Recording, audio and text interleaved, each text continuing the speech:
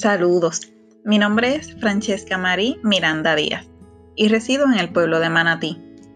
Actualmente me desempeño como consejera profesional licenciada en una institución de educación superior que se encuentra ubicada en el área norte.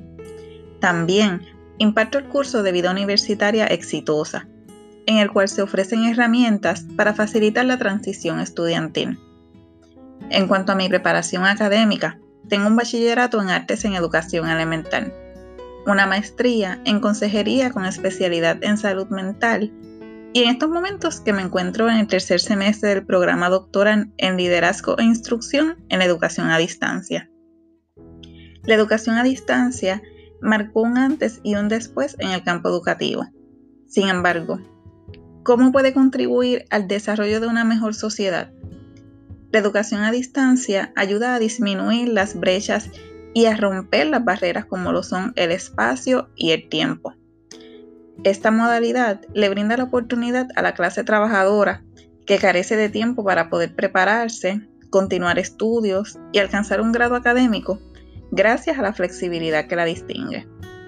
Igualmente, es una opción para personas que no tengan un medio de transportación para poder llegar a la institución universitaria o que por algún impedimento se les dificulte salir de su hogar.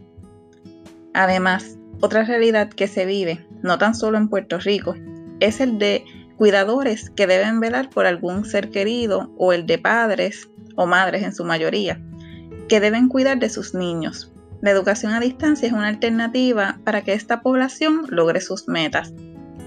Entonces, ¿qué ganamos como una sociedad educada? Una sociedad que tiene la disciplina de ser autodidacta siembra la esperanza del progreso. La educación brinda seguridad, confianza y maximiza las oportunidades en el campo laboral. Trastoca la vida del ser humano, logrando satisfacer su hambre de conocimiento y acercándolo a la autorrealización. Una población educada tiene la capacidad de evaluar, analizar y discernir entre el bien y el mal.